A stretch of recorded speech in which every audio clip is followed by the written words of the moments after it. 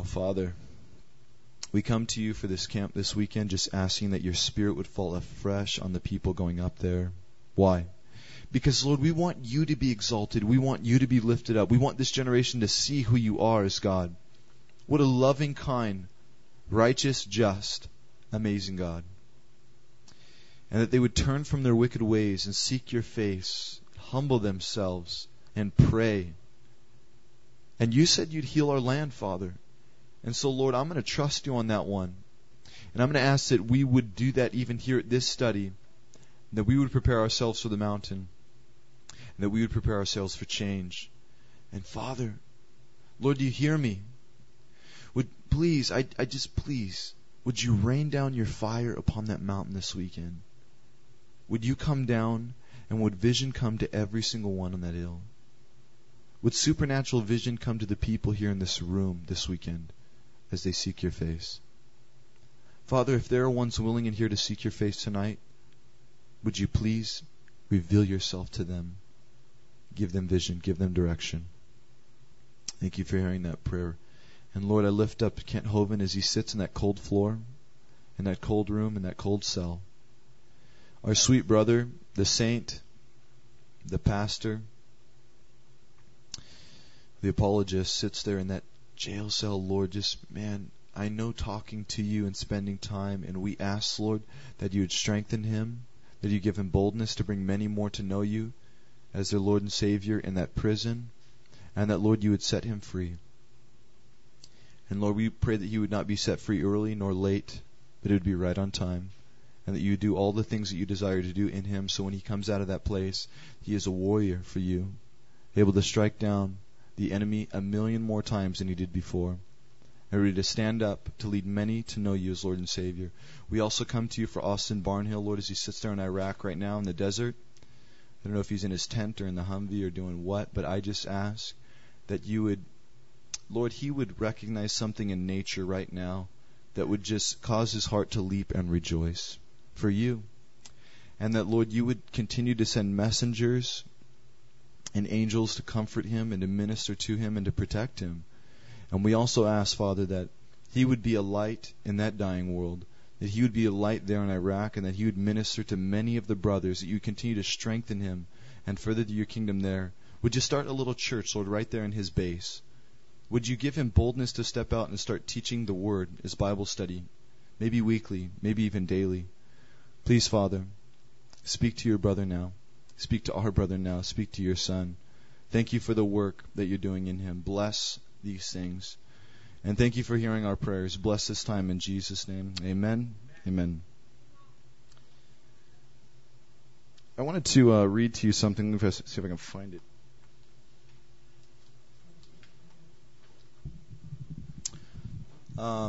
Jay, did you want to come up and share? Or no? Yeah? What we talked about earlier? Yeah, come on. Let's welcome Jay Moore, yeah? Uh-huh. Just a cool praise report. Hello.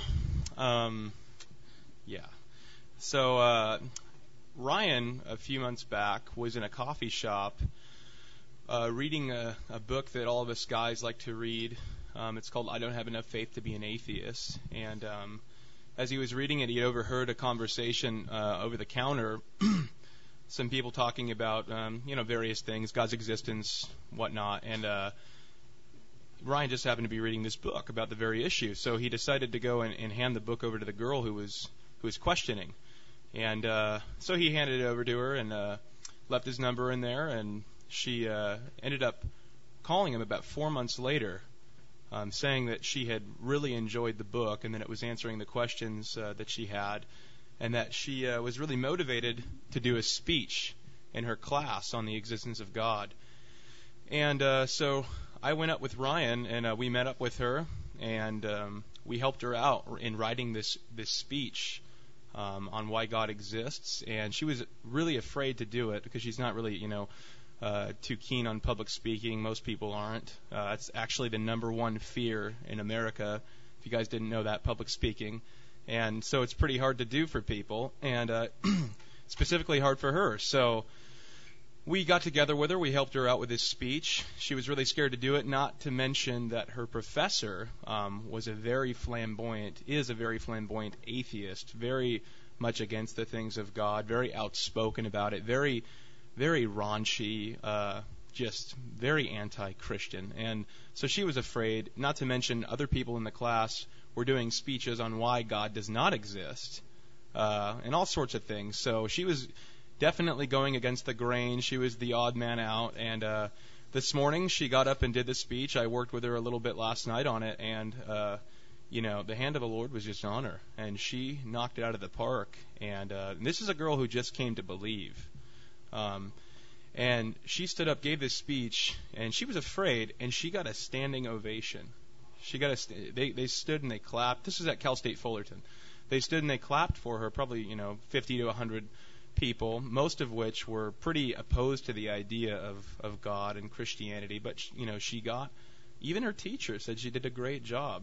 And so that was the hand of the Lord, and Jesus is doing things. He's moving in people's lives. So that was just one cool story from the past few months. So I thought I'd just share it with you.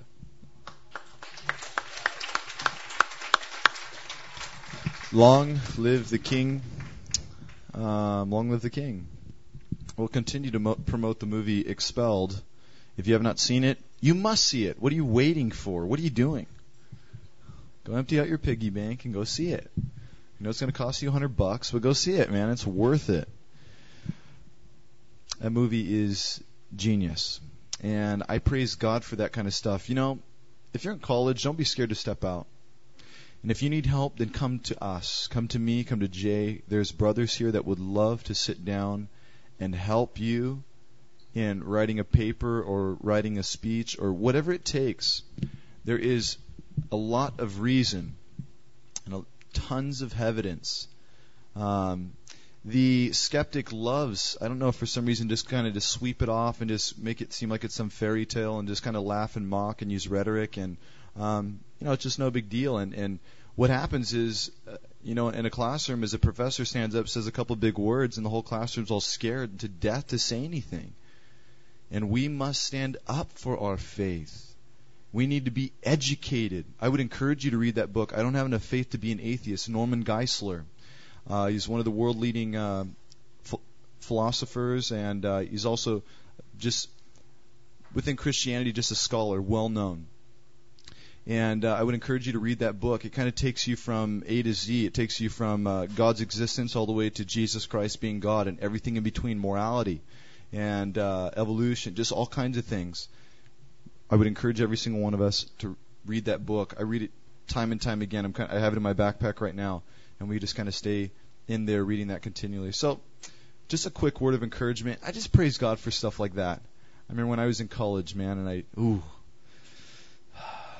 had an atheist teacher too, and I gave this speech and all the above, man. And in the middle of my speech, it was a persuasive speech. She said, "Mr. Thompson, you need to stop."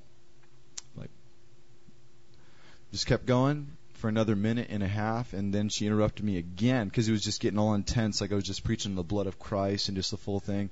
And man, she was ticked at the end. Lit up.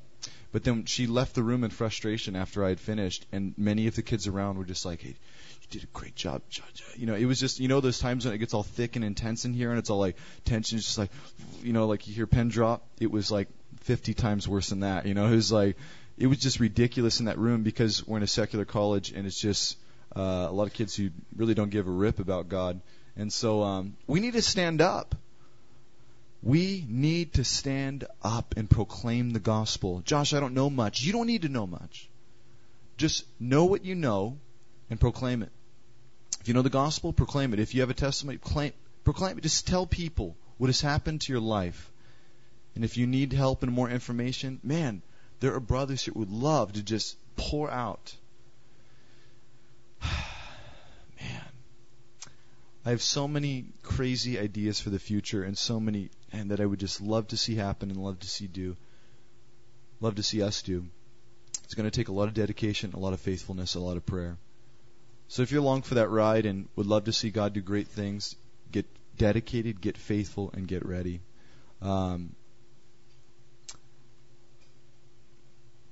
things are just...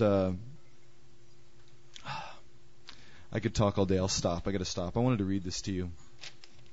It's a blog I read. It's called Starving the Beast. What is pride, and why does it seem to get in my heart so easily? I think pride is an overestimation of my goodness and an underestimation of God's. The scary thing about it is how destructive it is and how it can build so many divisive walls. When I'm looking at someone, it is my sinful nature to size them up, to see if they're above or below me based on what they are wearing, how they are acting, if they are good or bad, cultured or ignorant. Then based on my assessment, I decide how I will relate to them and treat them. Isn't that stupid? I'm looking for evidence that I am a good or better than them. I'm looking for food to feed my pride, this little beast that lives inside of me. This isn't something I consciously think about. It's the way my head works. This way of looking at people is what our culture has taught us. But it seems like every year I grow more and more aware of just how wrong that is. I'm going from glory to glory, renewing and revising the way I think to be in alignment with the way God would have me think. The goal is to act how I act and be who I am no matter who I am interacting with. From the bum to the president. It's funny how Christians can be into spiritual stuff like prayer and theology, but when it comes down to just basics like interacting with people, we totally miss the mark. I don't know. We think we can wear different masks and act one way to this person and another way to that. But that's not being sincere. That's not keeping it real. A thought that shakes me out of this is this. If this were the only person in the world, Jesus still would have come down and died for them. They are special to him. Jesus loves this person just as much as he loves me, so why should I feel I have any right to judge them or treat them any less than a brother or sister, any less than I would treat myself? And it goes the other way too. We don't have to feel people are better than us because they are beautiful, powerful, rich, or intelligent. I don't think any person's show of power could intimidate Jesus, the creator of heaven and earth. And as his sons and daughters, we should not be intimidated either. So the challenge I always put to myself is simple. When I look at someone, I will love them. I will see they are someone's child. See they have enormous potential to lead and help this world. See through the way they act, whether it's arrogant or ignorant, to the person Jesus sees when he looks at them in love. People are wonderful. People are precious. People are relatable. People are broken. People feel empty. People are deceived and confused. People are presumptuous. People are funny. People are scared. People are putting on shows. People are acting like me. Duh. So I'm starving this beast of my pride until it completely dies. I won't feed it any of my judgments, comparisons, assessments of people or myself. Proverbs 11:2. When pride comes, then comes dishonor, but with the humble is wisdom. Isn't that great? It's a great word, and I thought it was perfect for us here. You know, you who know God, you who walk with him daily, you who have been walking with him for years, you family, I believe here at this study, do know the Lord, and you are not babes, but you know the Lord Jesus Christ is your Lord and Savior, and you walk with him daily. You know the Word, you've been taught it, you know how you are to be living and walking close to. You know that lust is wrong, you know that lying is wrong, and murder and hate, you know these things. But things that we do not consider very often is our pride, and how our eyes choose to wander and put down continually. And it is a beast stirring within each of us, and we must get it under control. That is how family begins. That is how, we move forward. You guys understand? So I wanted to share that. It's a powerful word, and if you can get that under control, God will exalt you and use you and minister to many. Humble thyself in the sight of the Lord, and he will lift you up. Amen? Let's go before the Father as we open up in the Word tonight. O great King, thank you man, thank you, Lord, that you look through all my pride and just wretchedness, and that you would see a man and say, I'm going to use him. I'm going to use you, Josh. I'm so thankful for that, Father. I know I don't deserve it. I know I've done nothing righteous nor just in your ways. All the work that happens in me is because of you and you alone. And I thank you for that. And I just ask for this group and me too, Father, that you would reveal to us our pride. Lord, if we have to fall, if we have to stumble and mess up big time in order for our eyes be open of our pride, do we have to trip and fall for our pride to be knocked down? Do we have to swing a golf club and miss for our pride to be knocked down? Do we have to be embarrassed in front of thousands for our pride to be knocked down? Whatever you desire, whatever you want, we are willing and open to be broken so that you can use us to glorify your kingdom. I know it is a scary prayer to pray, Father. But we, your children, desire what you desire and want what you want for our lives. We know that's the best. We know that is the greatest way of life. And so we lay these things at your feet, and I ask, Father, please, that you would open your word tonight, and that we would walk away changed forever. We need your touch. Speak to us through your word. In Jesus' name, amen. Amen. Amen. 2 Chronicles chapter 36, we will close this book. The last chapter of 2 Chronicles. Turn with me.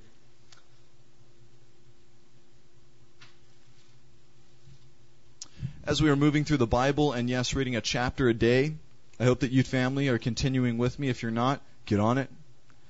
Let's get back to reading a chapter a day and really taking in. I mean, you know how refreshing it feels? I was thinking to myself, I think I was in the grocery store. I can't remember, it was grocery store or gym, one of those. But I was standing there, again, just looking at this generation, looking at people, just watching. How is a man to keep his way pure these days? I asked myself.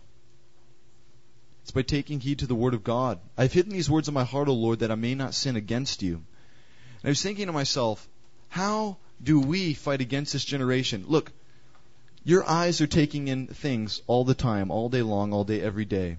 Every day. Think about it. It's like your eyes are like a video camera, and you're just like soaking it in, soaking it in, soaking it in all day long, 24 hours.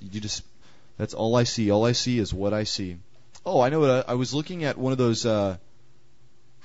trucks, and they had the skin picture there on the back with these naked chicks standing there.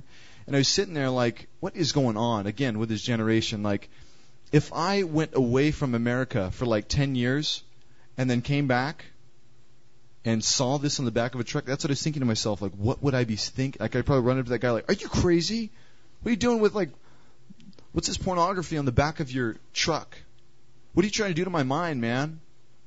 Like, why are you trying to jack me up?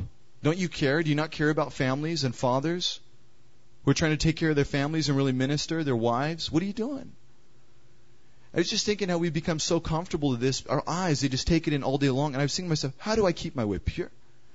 How? This is how. It's by washing your mind in this every day. You were washing your mind in the world all day long. Wash, wash, wash, wash, wash, wash. Just take it in. Monitor yourself. Recognize how much you are just sucking this stuff in all day, and how much of God's Word. No wonder you fall into sin. No wonder you cannot stay pure. It is because you're not meditating on this day and night. There's a brother here who comes.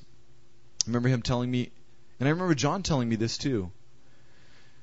John would say, brothers, John Corson that is, when he was my shepherd, he said, keep your Bible with you at all times. He says, if you're standing in line at the grocery store, you got a couple minutes to read, then read. Just pull it out and just bust a couple verses real quick and just enjoy it. And I'm like, yeah, that's great. To be honest, I carry my little pocket PC and it's got the Word on there. But I haven't busted that out in a Stater Brothers line in quite a while. And when you're taking in the Word like that daily, over and over and over, hey, your mind becomes renewed real fast. And you start to recognize when your mind slips. But these days, we don't recognize that either. We just see a skin, like the naked girl on the back of the truck. It's like, yeah, I've seen that a million times. No big deal. It's just like what I see. Our eyes are comfortable Remember when I came back from Mexico, I lived in Mexico secluded for 4 months. When I came back here, it was blowing my mind what I was seeing. I couldn't believe it. So much skin, I didn't know what to do with myself. I'm just like, Mercedes-Benz, man, just like really nice cars and just like all this stuff. Even the way I dress, like you just forget about everything. I grew out this beard down to like down here, you know. I was just a freak, you know. Like, but I just didn't care, man. I just wore jeans and a t-shirt, and you know, you don't have to shave, don't have to brush your teeth. Just kidding. But you know, just you're not impressing. You're just out there seeking God and just doing your thing. But you come back here, whole nother story, man. We are in a bubble. We got to get out of it. What we're going to look at tonight, as we close this book, and as we jump into this last chapter of this book, listen. You're going to see kings once again just do wicked in the sight of the Lord, and the whole nation rebels against. It's ridiculous. And this generation is rebelling, well, because, hey, people have rebelled and people just follow after. But what if we raise up a generation, us, where we purpose in our hearts to raise up a family to disciple our kids, to spend not 4 hours a week with our children, but to spend minimum, an hour a day? Is that too much to ask? Just an hour. An hour? Spend 8 hours at work. Many hours at school. But just simply discipling and pouring into and loving on, man, we'd see a different generation, wouldn't we? It starts with who? Each one of us individually. Look, I can preach and say, everybody, let's do this. But it doesn't work. It's when each person considers what they are to do and starts doing it. That's when something happens. We must be washing our mind in the Word daily, preparing ourselves for our families, preparing ourselves for the future. Preparing ourselves for opportunities to minister. Amen? Wash your mind in the Word daily. I've hidden these words in my heart, O Lord, that I may not sin against you. Let's look at chapter 36 here. Verse 1. Then the people of the land took Jehoahaz, the son of Josiah, and made him king in his father's stead in Jerusalem. Jehoahaz was 23 years old when he began to reign, and he reigned 3 months in Jerusalem. Interesting. He became king at what age? 23. And he reigned 3 months. Wow. Verse 3, and the king of Egypt put him down at Jerusalem and condemned the land in 100 talents of silver and a talent of gold. And the king of Egypt made Eliakim, his brother, king over Judah and Jerusalem, and turned his name to Jehoiakim. And Necho took Jehoahaz, his brother, and carried him to Egypt. Now, there isn't much there, but a story just being told. One guy rises up, he's king, 23 years old, king for 3 months. I don't know exactly why he is just snatched out of position, but the king of Egypt stands up and says, listen, I don't want you to be king anymore. Boom, just kicks him off the seat and brings up his brother, Jehoiakim, and he is now king. And this king of Egypt carried his brother off to Egypt. Look at verse 5. Jehoiakim was 25 years old when he began to reign, and he reigned 11 years in Jerusalem, and he did that which was evil in the sight of God. Against him came up Nebuchadnezzar, king of Babylon, and bound him in fetters to carry him away. And that word fetters is actually translated chains also. So he bound him up with chains. Nebuchadnezzar comes on the scene. Now this name is well known. Remember, this is the king that what? Do you remember in Daniel? The king that rose up and said what? You will bow the knee, or what? I'm going to throw you in the lion's den. You remember that? You know the story from Sunday school. Nebuchadnezzar rises up and just kicks this guy off the chair. He is 25 years old. He does that which is evil in the sight of the Lord for 11 years. Think about that. A king doing evil in the sight of the Lord for 11 years. That's a long time, isn't it? And that's a lot of evil. Just straight up doing evil. I want you to consider our leaders and our president and politicians in this day and age. I want you to be, we need to be in prayer, and we need to be encouraging this generation to be seeking the face of God. Why? Because this generation is, the future politicians. And I'd like to pose this to you. If we, who love God, try to do right but still do wicked, right? You would agree we do things wrong all the time. What if we were in office? Would we mess up? I'm sure we would. I'm sure we would be trying to do right. But what happens when all of the power and the greed and all this stuff starts coming our way? What would we do? Would we stand firm?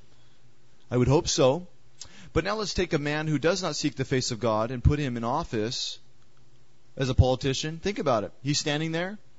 He does not seek the face of God. Why do you think he would make right decisions for our country? Well, because that's his job, Josh. He's supposed to do that. Huh? Do you make right decisions at your job, at your workplace? I'm sure you try to. I'm sure you mess up. But if you have someone in office, you have someone in position who, really doesn't give a rip about people, or loving God, and he is running the country or running the government, think about it. What will happen to the nation? 11 years of doing evil in the sight of the Lord. The people will not seek the face of God. I was asking the Lord the other day, it's like, Lord, I really don't know how to be president. I really don't give a rip about doing something like that so everybody can see a man standing up there and glorify him. But I was thinking I was like, Father, if I had the opportunity to stand as president in this nation, what would I sincerely do? Would I really make a stand, or would the pressures of everyone around me come upon me? Would I buckle under? And it's something heavy to carry, because the question is, you say, I would. Well, look at how you're living right now. That determines whether or not you would buckle under. There you go. It's like the millionaire, or it's like the person who wants to be a millionaire. If I had $1 billion, I'd give everything I have. Oh, really? Why don't you give all the $5 that you have in your pocket right now? If you don't have a heart to give now, you will not have a heart to give then. And if you're not having a heart to seek God now or live a holy life before Him, you will not when you're president or king. Absolutely not. Or when you lead a family, you will not. It's something that haunts me every day. Is because I preach to you week after week, I'm going to raise up a godly family. I'm going to pursue I can't wait to pour into my kids and to disciple them and to raise them up. I want to have lots of kids so I can raise up an army and really be able to disciple these guys, that they just go out into the world and truly impact, make a difference. It's like my greatest adventure. I'm so fired. I've done a lot of cool stuff, but this is the greatest adventure. And it haunts me daily. Josh, if you do not however you live now, this is what your kids will see. And it's like, it haunts me because I got to change. Josh, what are you talking about? You're up there on the pulpit preaching. You seem to be doing pretty good. Family. Don't ever think. Don't ever allow yourself to get in a place where you're comfortable. I'm doing good with God. Absolutely not. We must press on. We must push forward. It's like when I find myself walking a week or 2 weeks without sin, without deliberate sin in my heart, like where I'm saying, I know this is wrong and I'm going to do it anyways. Or I've seen that's absolutely wrong, and hey, I'm just going to let that go. I'm not going to do anything about it. I start feeling good about myself, about the 2-week mark. I'm just like, holiness. Doing all right. And then there comes the enemy just sneaking around the corner, ready to drop kick. I'm ready to destroy and mess up. Take heed lest you fall. Don't let the cliché-est proverb come into your mind and just brush it off. Take heed and press on. Don't allow yourself to be comfortable. People who are comfortable in the church do nothing. I was thinking about that. 10% have vision and really move forward and really dominate and really impact the city. And 90% of the church sit and go to church Wednesday night and Sunday nights. They're not involved. They barely tithe. They barely help out. But I love a brother that I'm very close to, who I watch this guy. The guy does not stop doing things. He just said a phrase today when I was around him. I couldn't believe it.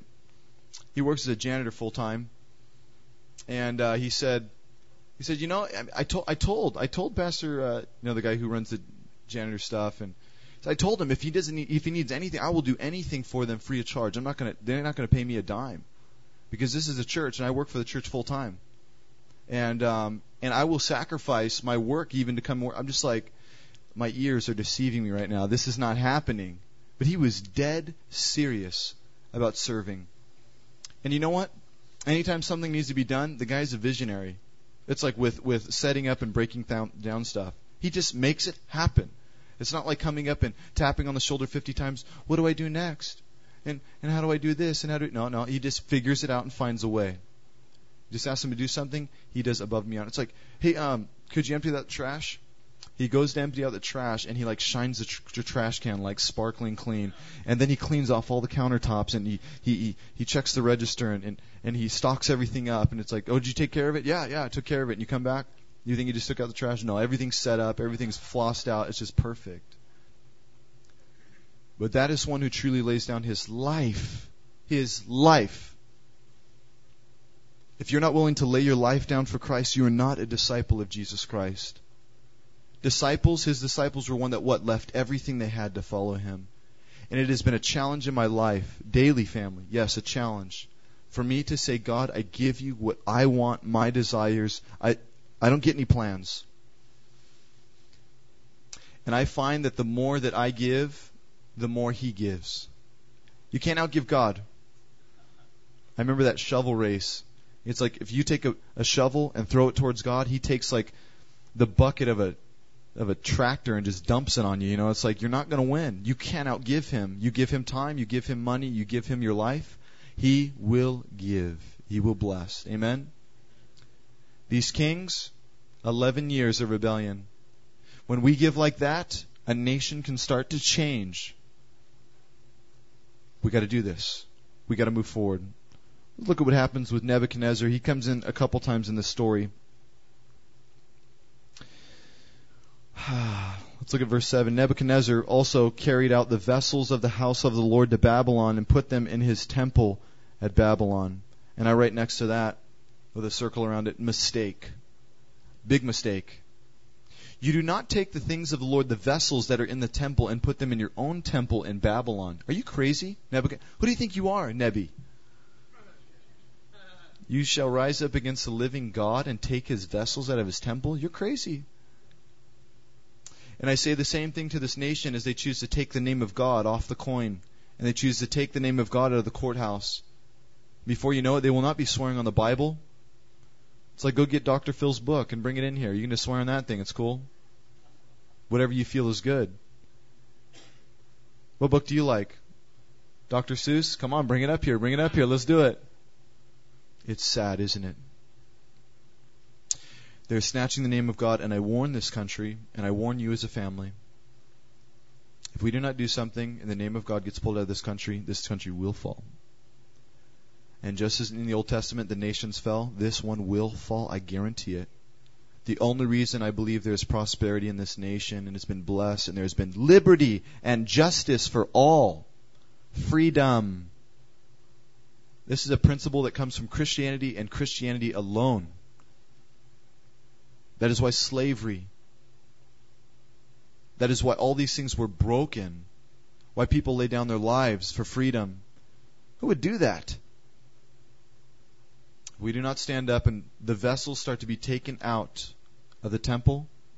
Be very careful to watch when the government maybe tries to come into the church and snatch away more and more and more. Keep your eyes open. Be praying against those things. We got to pray. I got to pray right now. Father, we, your people, are just really scared for this nation. As on the outside, it looks like everything is just la-di-da in Hollywood. New movies coming out and new cars rolling on dubs and these big houses. But Lord, the truth is this nation is falling deeper and deeper into materialism and deeper into pride and further away from you. And I'm sorry, King. I just ask, Lord, if you can change this, if you want to change this, If you have different vision for the future, I'm ready, I'm open, I'm down. Let me know. Direct my steps. And direct these people in here tonight, in their workplace. Give us vision, please, Father. We repent on behalf of our nation and ask that you would heal our land. Yes, Father, we will seek your face. We will humble ourselves, pray. Turn from our wicked ways. We need you, King. Don't depart from us. Don't leave this nation, please. Pour your Spirit out upon us in these last days. We ask these things in the name of your Son. Amen. Nebuchadnezzar ripped the vessels out of the temple. Look at verse 8. Now the rest of the acts of Jehoiakim and his abominations which he did, wicked. His abominations which he did, and that which was found in him, behold, they are written in the book of the kings of Israel and Judah. And Jehoiachin, his son, reigned in his stead. And Jehoiachin was 8 years old when he began to reign. And he reigned 3 months and 10 days in Jerusalem. And he did that which was evil in the sight of the Lord. Stop there. Jehoiachin is the next one of these brothers. Jehoiachin. Jehoiakim. Just like change the last bit of their name. Okay, that's cool. But Jehoiachin, 8 years old, comes into power. Can you imagine an 8-year-old? And he did that which was evil in the sight of the Lord. I wonder what he did. What did he have to do? Throw a temper tantrum? Like bang on the floor and like throw pillows at the priest, and like be all mad. I don't know what he did. Little rebellious kid.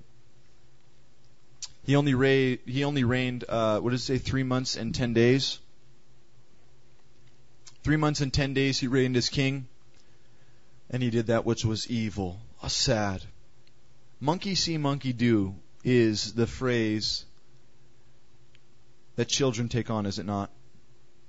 You know what I'm talking about? Like, you can even sometimes look at a child, like at 10 years old, 12 years old, and you listen to them and listen to them talk, and they do the exact same things that the parents do. You know what I'm talking about? It's like the almost identical characteristic and phrases and just all of the above. I was talking with someone just the other day, and she was telling me that her niece came in and cussed at grandma, 9 years old. Yeah, came in and cussed at grandma. I was like, what? Oh, lucky I wasn't in that room. Woo! I would have laid a smack down in a heartbeat. And I often wonder how I'm going to approach discipline in this generation. Because if you spank your child at Stater Brothers, you're in big trouble, huh? Get out of here, man. The Bible says if you pull the rod of correction away from your child, you hate your child. If you do not discipline, you do not love them.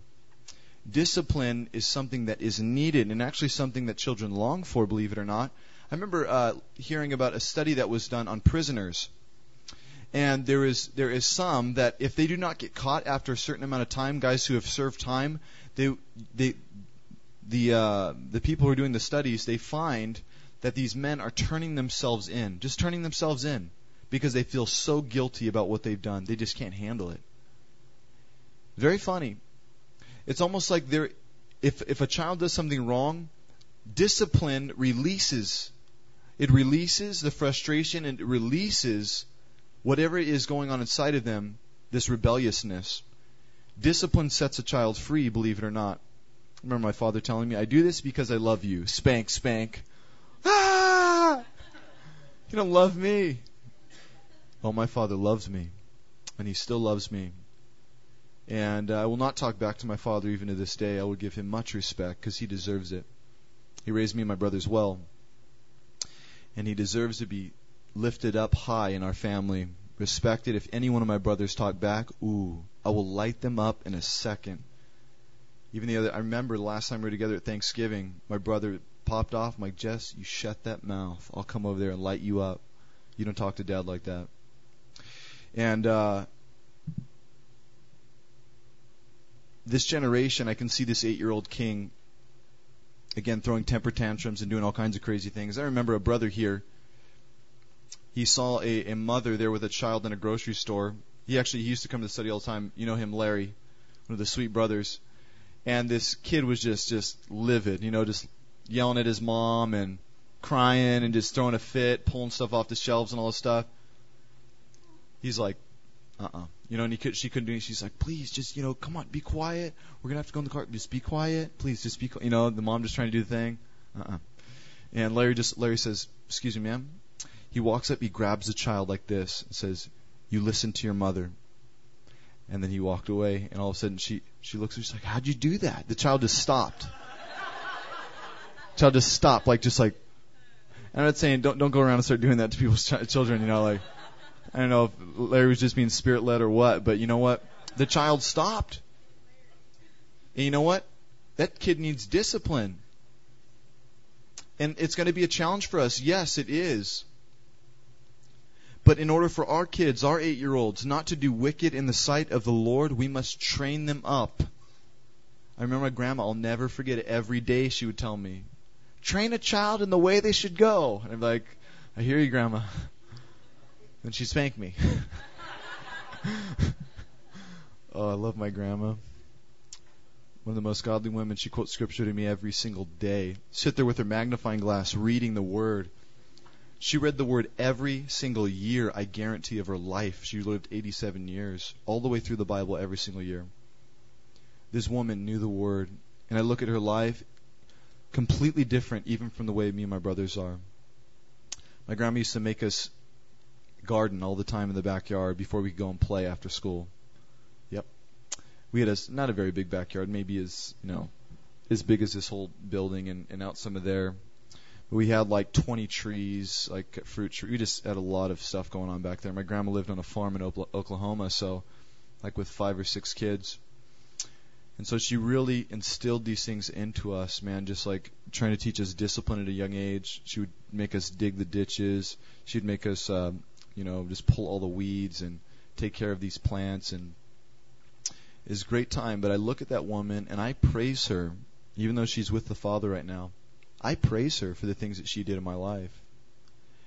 And know this, parents, aunts and uncles, grandparents, you train these kids up in the way of the Lord. Even if you don't get to see them much, just unload on them the Word of God. When you take them out somewhere, when you spend time with them, just continually play the worship music in your car. Talk to them about Jesus. Pray for them. Encourage them. Let yourself be known as the one in the family that is not going to compromise nor change for anyone. That you stand firm before the Lord. Even though there are many times when I was upset with my grandma because she was stubborn as an ox in the ways of the Lord. And she would not move. And she lit us up, man. I mean, her spankings were worse than my dad's, man. My mother passed away when I was 8, and so grandma kind of came in and took over there for a while. And I praise her for that. Because if I was going to be that 8-year-old rebellious little brat, oh man, she smacked that out of me real quick. And again, I praise her. I recognize the discipline, and I just say, thank you, Father, for giving me parents like that. May you say, Josh, I didn't have parents like that.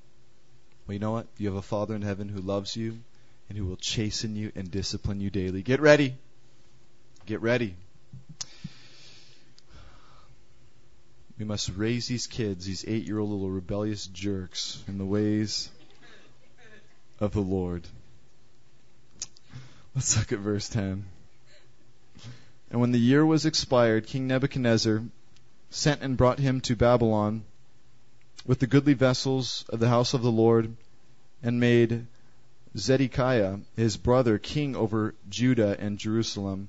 Zedekiah was 21 years old when he began to reign, and reigned 11 years in Jerusalem.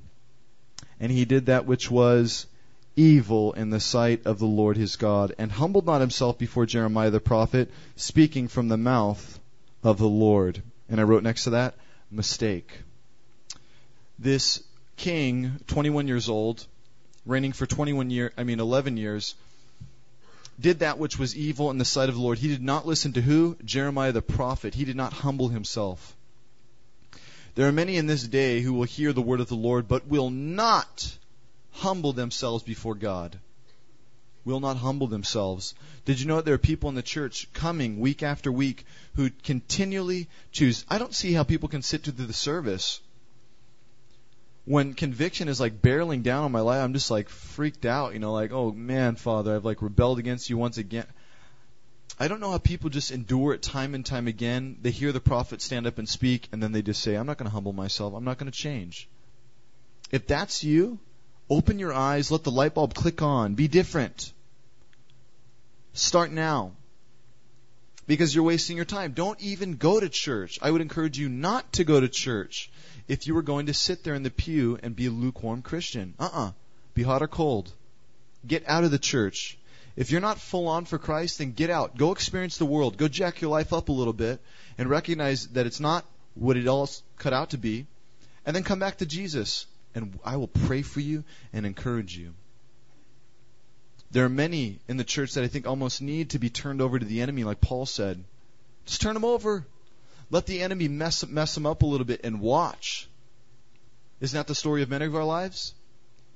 We ran from God, we walked away, and then we come back stronger than ever. Because we recognize that thing got nothing to offer. It's just a big heap of trash, rubbish. And all the world does is destroy your life.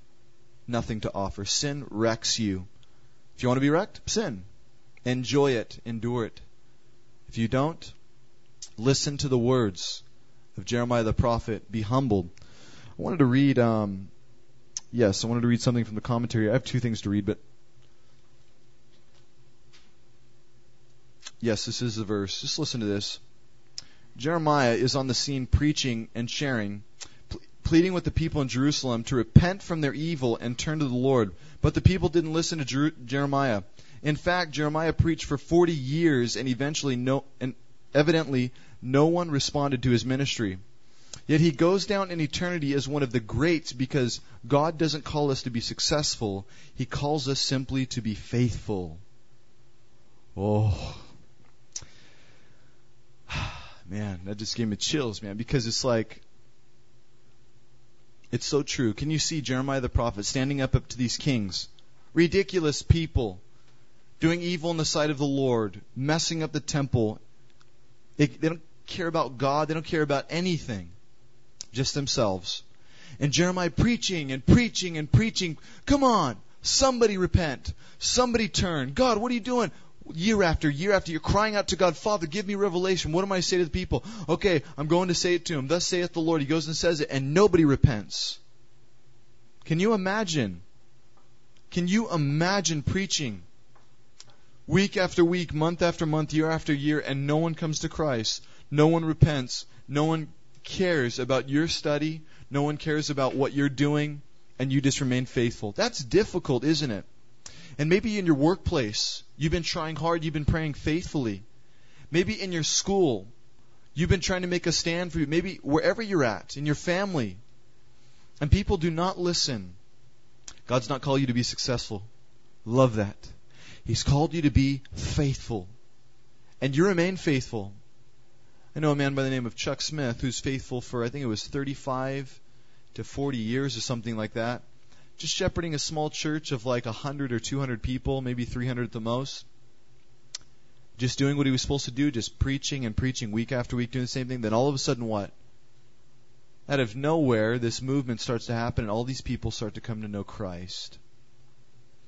And now his church, they say 25,000 people walk through that place. You would think that after 35 or 40 years of living for God or trying to seek His face, preaching in a church, that something would happen. Maybe sometimes it takes that long. Look, I am so ready and fired up and like, please, Lord, just do something now. Please, like, come on. What are you waiting for? Just open the clouds, man. Just reach your hand down. Just touch a city. Revival starts when you want it, Father. It's when you want. You just flip on the switch and the rain begins. It's like, why? Come on, please, now. And And I think about all these things and all these desires that I want and all these places I want to be successful in. And God says, hey, after I read that, I thought to myself, Josh, what if you're not successful in anything you do for the rest of your life? What if God doesn't allow it? You're going to preach. Revival never happens. You preach to a small group of people just week after week, month after month. Will you still be faithful to me? Will you still seek my face? Will you still love those sheep? My answer is yes, Father. Yes. As much as that breaks me, because it breaks all of the things that I desire inside, do you understand that God is just simply calling you to be faithful where you're at? Where are you at right now? Analyze your life. Focus. Where is your life? Where are you in your life right now, and what are you called to be faithful to? What is it? You're like, Josh, I haven't been successful in many things. Doesn't matter. What are you to be faithful in? Jeremiah went down as one of the greatest prophets in the Bible. He didn't have a mega church. He didn't have any church. Wow. Didn't even lead anybody to Christ. The church of today would say, he's not successful. God would say, that's my man. He's faithful to me. He seeks my face daily. He spends time with me. He's doing what he's supposed to do. What are you to be doing? Let's ask ourselves. Come on. Don't let me just say that. Ask yourself. Say that. Josh, what are you to be doing? Where are you supposed to be? What are you to be faithful in? Are you being faithful? Be faithful where you're at. Amen? Be faithful. And God will take care of the rest, okay? You only got one life to live. Did you know that? Once it's over, it's over. This is your only shot in eternity. This is your only chance. And when it's over, you don't get another chance. You stand before God, and that's the end of it. And you'll stand before the Bema seat, which is the judgment seat for believers, and He will, yes, judge you based on what you have done in this life. Did you know that? I believe it's 1 Corinthians 3 that speaks about what? That, hey, every single one of us builds a house. Did you know that? With the works that you do. If you do good things, you build your house with what? Hey, gold, silver, and gems. If you do bad, you build your house with hay, stubble, and wood. And did you know that when you get to heaven, your deeds will be tested with fire? Your house will be set, yes, on fire. And if all you've done is wickedness, or not done the things that God has called you to do, your house will burn. And you will have nothing to show. But if you do that which is right in the eyes of the Lord, and you are just faithful to Him daily, even if no one sees, you know what integrity and character is? It's doing the right thing when no one's looking. It's walking down the street, no one's around, and picking up that piece of trash. That's integrity. That is character. It's doing the right thing when no one is looking. That is who you truly are. Go lock yourself in a room and say, who am I? And that's who you are. You are not who you portray yourself to be. Did you know that? God looks on the inside. It's been something very scary. I remember when I went to Mexico, I was very scared to be who I was getting away from everybody that I knew. There's a huge network of people here that I know in Riverside, and I just was so scared to get away. Why? Because nobody knows me out there. I get no respect from anybody. You're just another Joe Schmo on the block. Who are you? What's that hat doing on your head? You're funny. Nobody cares. And I remember sitting in that group, sitting there thinking to myself, I had like a decision to make. I can put it on the biggest front to these guys and make them, I could be whoever I want to be. I can make them think I'm, whoever, whatever. Mr. Spiritual, Mr. Godly, or I can just be who I really am. And I was determined to be who I am. And I didn't do a single thing. I didn't talk very much at all in the beginning. I know it's hard to believe. But I didn't talk to anybody. I just sat there and just kind of sat back and watched.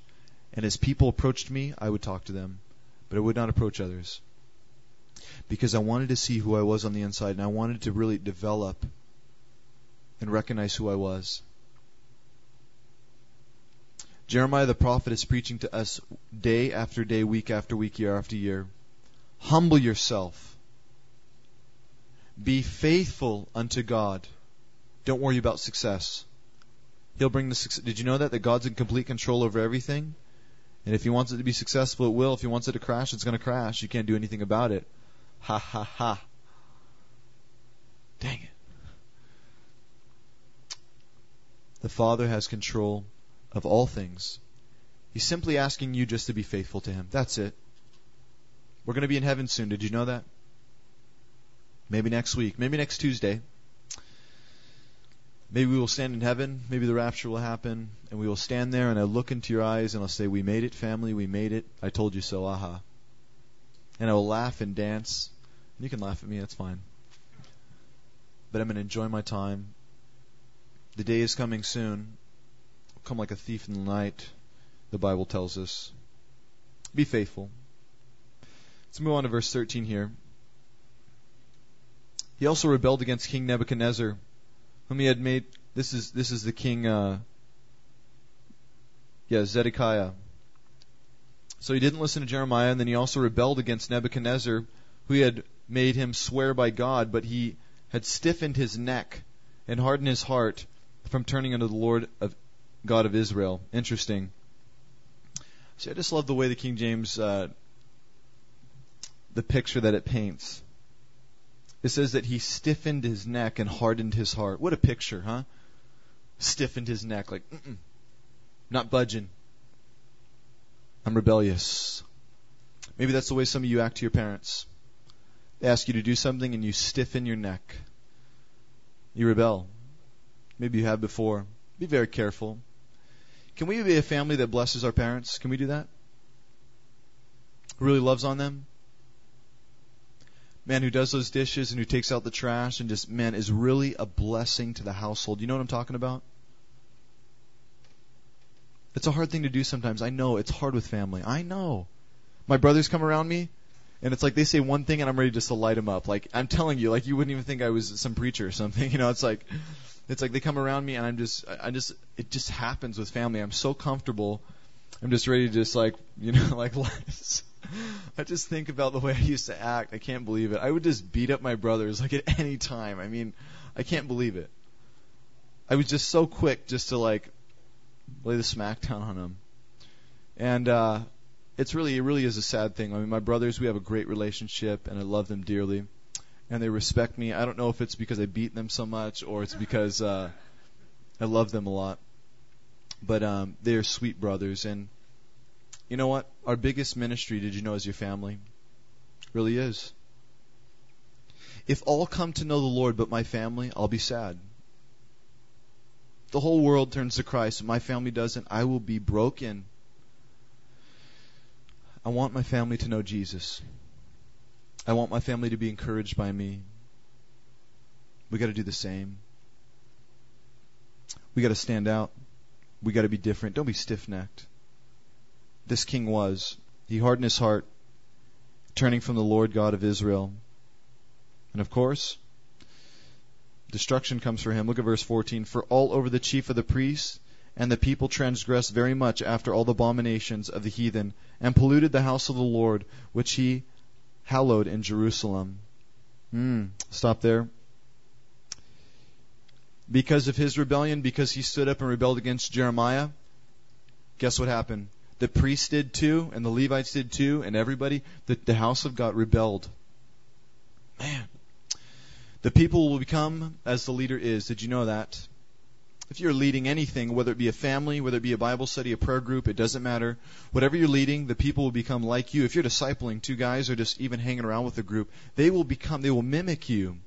It is true. Be very careful how you act. Very careful. Whoever you are ministering to or looking after or around. You know, as I work at the church, I see it's really easy just for it to get into a job, huh, Darren? You know, it's just real easy.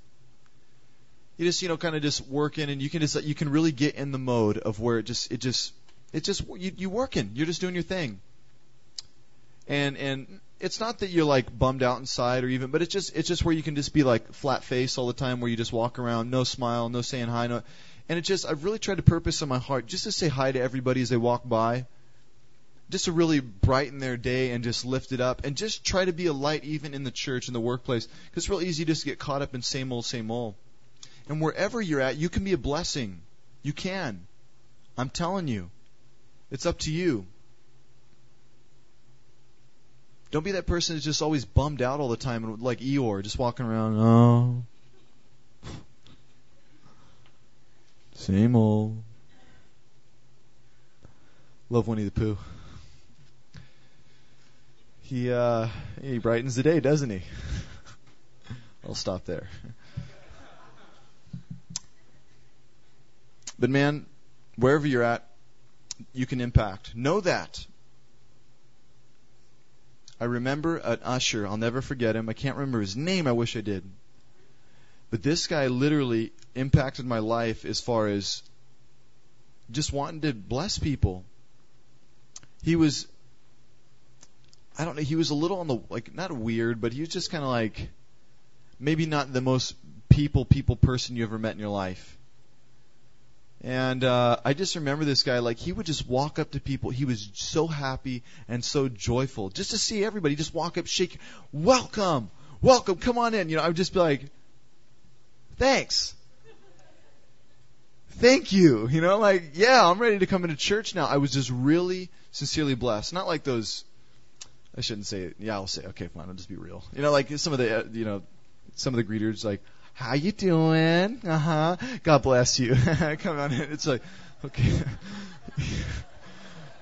I mean, I know they're trying their best. They're trying to do the thing. I shouldn't put that down. I really shouldn't. But you know what I'm saying? It's just like, But I remember this guy, man. He was just so genuine.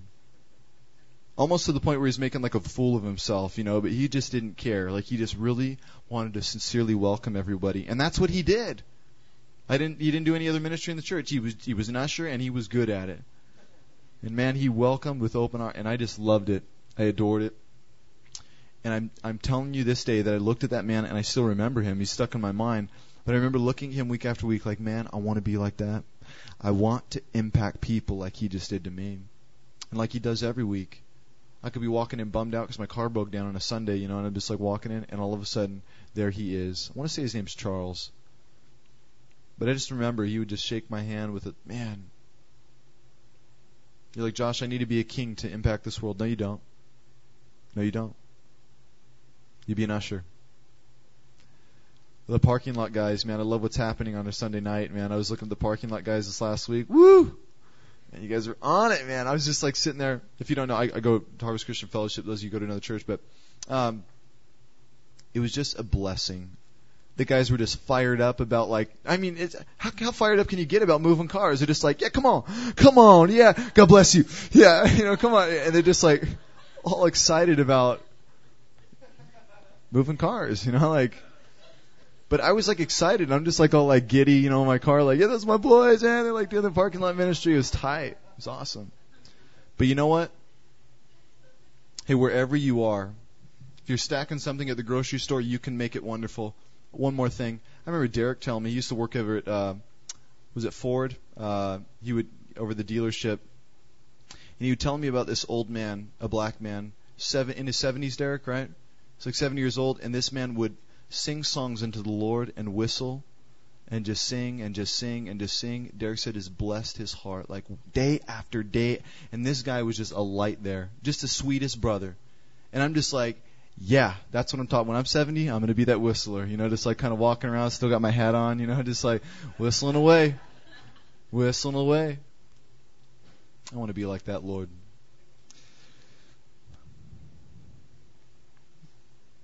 A man can impact a generation. He impacted these priests to rebel. I can't believe it. The priests, the pastors, he impacted them to rebel and be abomination before the Lord. Look what happened in verse 15. And the Lord, God of their fathers, sent to them by his messengers, rising up betimes and sending, because he had compassion on his people and on his dwelling place. It's saying here that the Father is having patience with them, even though they're rebelling against, that He has compassion upon them. I can't even believe this. When people wrong you, do you want to have compassion? Oh no. It's like I'm ready to draw the sword and light you up. And I'm telling you, look at this. The Father is being patient with them. Patient. We need to learn patience. It says that He has compassion on the people, even though what has happened? This king has caused the pastors, the priests, to rebel against God. And He's saying, hey, I will still have compassion upon them. What? Because He had compassion upon His people and upon His dwelling. Amazing. But verse 16, they mocked the messengers of God and despised His words and misused His prophets until the wrath of the Lord arose against the people and there was no remedy. Or there was no healing, is a translation. God is merciful and oh so gracious and compassionate, but I believe that the wrath of God still will rest upon this earth today. And that, hey, a nation that does not seek the face of God, that the Father will allow things to happen to that nation, and He will allow it to fall.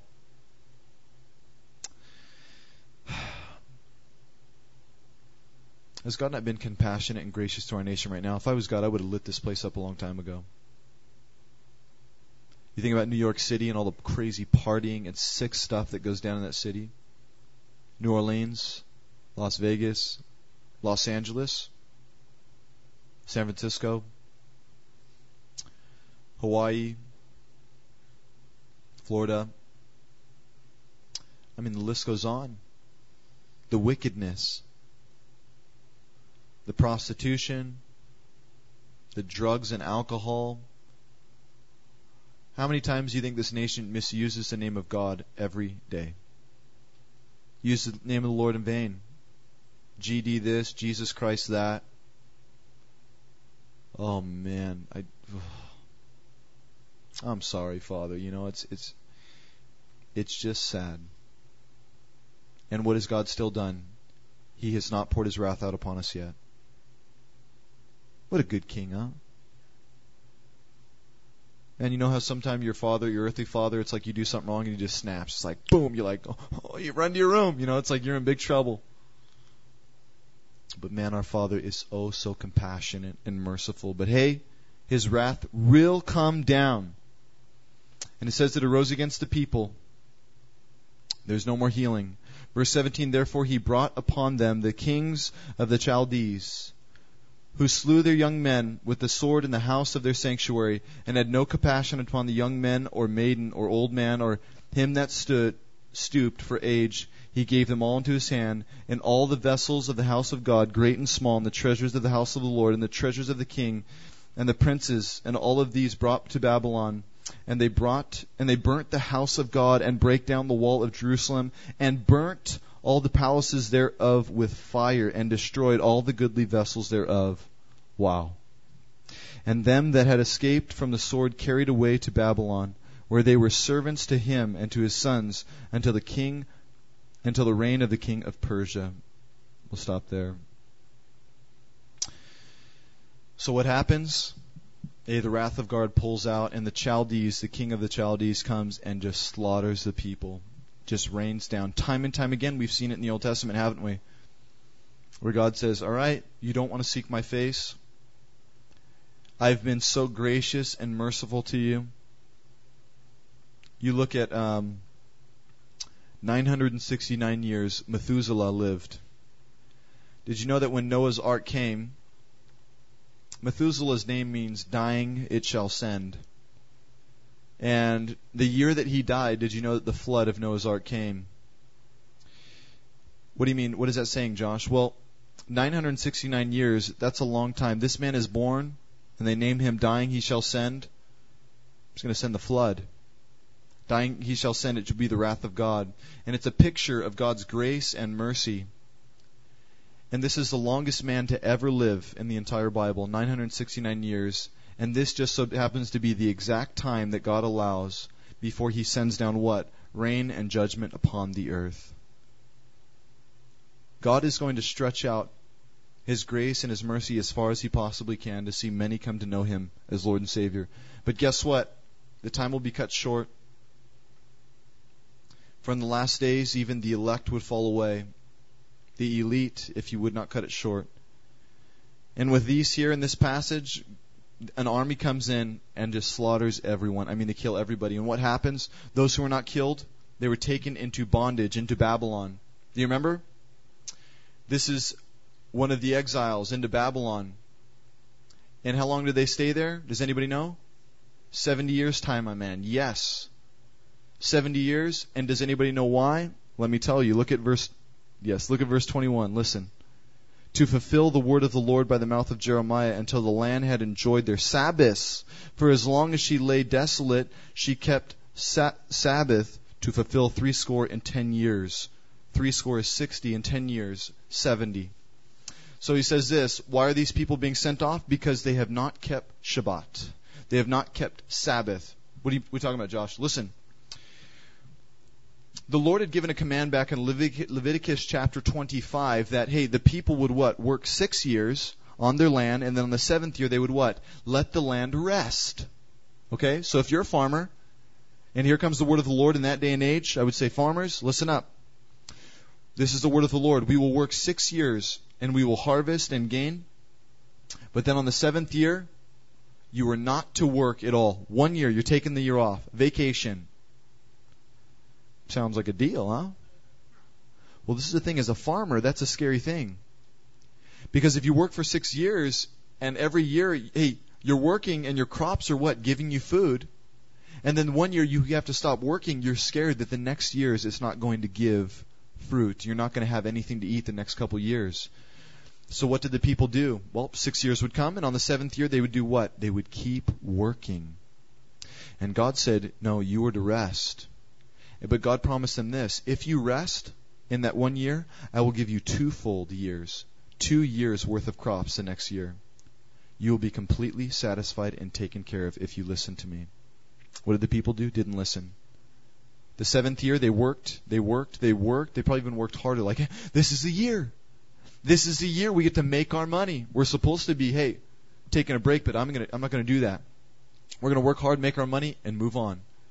And so they did this for 490 years. 490 years.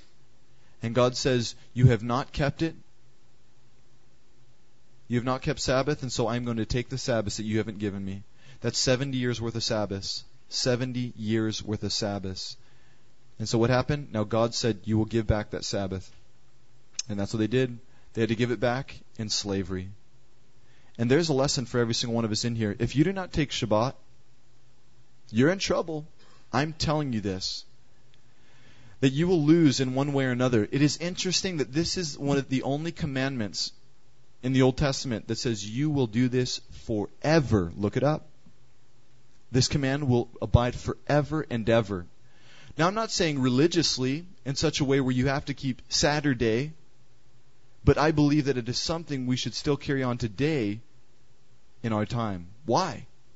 Because it works practically, number one. You need to work 6 days and you need to rest 1. Why? Because you need to exhaust your resting. We're so go. And listen. Oh man, I wish I had this illustration and I can't remember it. Oh man, what was it? Ah, yes. Thank you, Father. There's 2 men chopping wood. They were in a competition to see who could chop the fastest. And they had 7 days to chop wood. And they're chopping, and one man takes a break one day. And he takes a break during that day, and he comes back to chopping, and he actually chops more wood than the other man who worked the entire time. The man comes up, he says, how'd you do that? How'd you chop more wood than me? We were working the same amount of time. You actually took a break. And you didn't chop. How'd you do that? He says, while you were chopping, I was sharpening. I was sharpening my blade. And now he is able to what? To regain the power and sharpen and chop faster than ever before. And it is true with us, family. I'm telling you this, that if you steal from the Lord the Shabbat in your life, that you will reap it in busyness, and you will be tired, and you will be heavy. In one way or another, I guarantee it, and you will give those years back to God. It is something that we must be instilling within. It is happening today in Israel still to this day. I love it. It was the sweetest thing I ever experienced, Shabbat. Friday night when the sun goes down, everybody goes home to their families and we just hang out and chill. Friday night all the way till Sunday night. And then at Saturday night and then Saturday night around 6 o'clock, everybody would go out and just hang out and go out into the city and do everything. But everything is just dead. Everybody's at home hanging out with their families. Friday night, all day Saturday. And what they're doing is they're trying to exhaust resting. Because I'm telling you, when Saturday night comes around, people are like birds cooped up in cages. They just can't wait to break free and get out and get back to life. Can't wait. Probably because a lot of them don't believe in God. They're sitting there cooped up with their families, getting an argument here and there, just feeling who knows what. But you need to exhaust your resting. Apply this principle to your life today. I really try on Saturday, that's my Shabbat. I love to go surfing in the morning early if I can. And then I lay out on the beach and I go to sleep and get a sunburn. And then I go and eat my fried zucchini with ranch dressing. Thank you, Father. And then I just come home and chill, and just do what I want to do. And I just hang out, I read a little, go take a walk with the Lord, just enjoy the day. And I'm telling you the truth, many times I will not do even ministry stuff on Shabbat. I will not. If it sounds like a burden to me, I'm not doing it. Because that is my day set apart for the King. And sure, there's a time here or there where I'll go and do something, or something needs to be accomplished, and so I'll do it. I'm not saying that I'm like so religious that I don't do any work on Saturday or anything. No. There's times when I gotta wash my clothes or do things, but I really try to set apart as a day just to exhaust my time of resting. It's very difficult for me to sit down. Robert knows, I just always find myself like, gotta do something. I just can't sit. I just don't like to just sit and relax. Hard for me to stare at the television for a long time. And so but Shabbat is very important for all of us. I'm going to try to instill it in my family from the beginning. Hopefully it will stick. Maybe you guys can hold me accountable for that, huh? You just come up, Josh, you keeping Shabbat with your family when I have one day? But do that, please. If you cut God short in any way, even in tithes and offerings, whether it be with money or whether it be with time, I'm telling you that God will get that time. And it will wear on you. Let's close it up. Now in the first year of King Cyrus of Persia, the word of the Lord spoken by the mouth of Jeremiah might be accomplished. The Lord stirred up the spirit of Cyrus, king of Persia, that he made a proclamation throughout all his kingdom, and put it also in writing, saying, Thus saith King Cyrus, king of Persia, all the kingdoms of the earth hath the Lord God of heaven given me, and hath he charged me to build him a house in Jerusalem, which is in Judah. Who is there among you of this people, of all of his people? The Lord his God be with you, and let him go up. So what happens? Cyrus, king of Persia, comes into power, and he lets the people go back and build the temple if they desire. Praise the Father. After 70 years of being in bondage because they did not obey the Sabbath, they are set free from slavery. I wonder if there's anybody amongst the Jews, amongst that congregation, that knew that they had rebelled and not kept Shabbat for such and such amount of years, 490 years, and so they were going to give God back 70 years. I wonder if any one of them had known that, and they're like waiting, and all of a sudden on the 70th year, they're sitting there, it's like God's going to set us free. And there it is, King Cyrus rises up and he says, hey guys, it's time to go home. He set them free and they got to go home and build the temple. Maybe some of you have been in bondage for a little while. Whether it be to sin, whether it be to busyness, whether it be to just not keeping commitments that you desire to keep with God. God wants to set you free tonight, amen? And we can walk away in victory in anything that we desire. Did you know that? Because God has given us that power through His blood. It's the blood of Jesus, not by might, nor by power, but by His Spirit, says the Lord. It is Him and Him alone that does the work. And if you desire for work to happen in you tonight, it can happen. You simply cry out to Him. A sincere cry out. You know those times? Have you had those moments where you sincerely cry out to God and say, God, I need this. I got to change this. Can you please help me? Please. You can do that in any area that you desire tonight. You lay it at His feet and watch the work that He does. Amen? Let's pray and ask the Father. O King, O Father, do you hear us?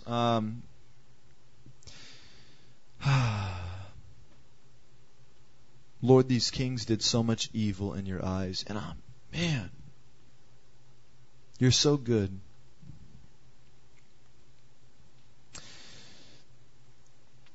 I just pray, Father,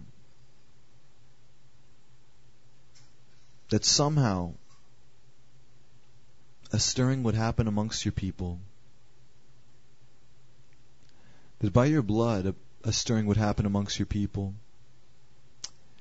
And that they would even make decisions in their lives to be set free from certain things, or make decisions to move forward in their walk. That this would not be another message just to take in, but we would be hearers of the word, not just doers. So not just hearers, but doers. Forgive me, Father.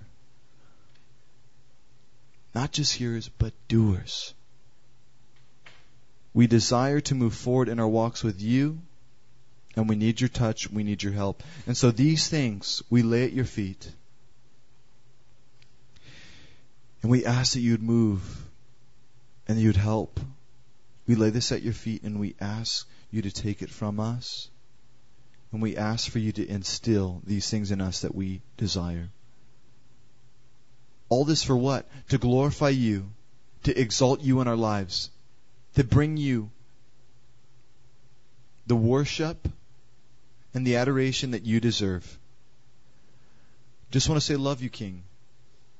You're a great God, and I love serving you. And I know these people love serving you. Thank you for the work you're doing in this coffee shop. Bless your people as they go tonight, please. You're the greatest King to ever walk the earth. There's none like you, and we will follow you all of our days. We pray these things because of your Son. Amen. Amen.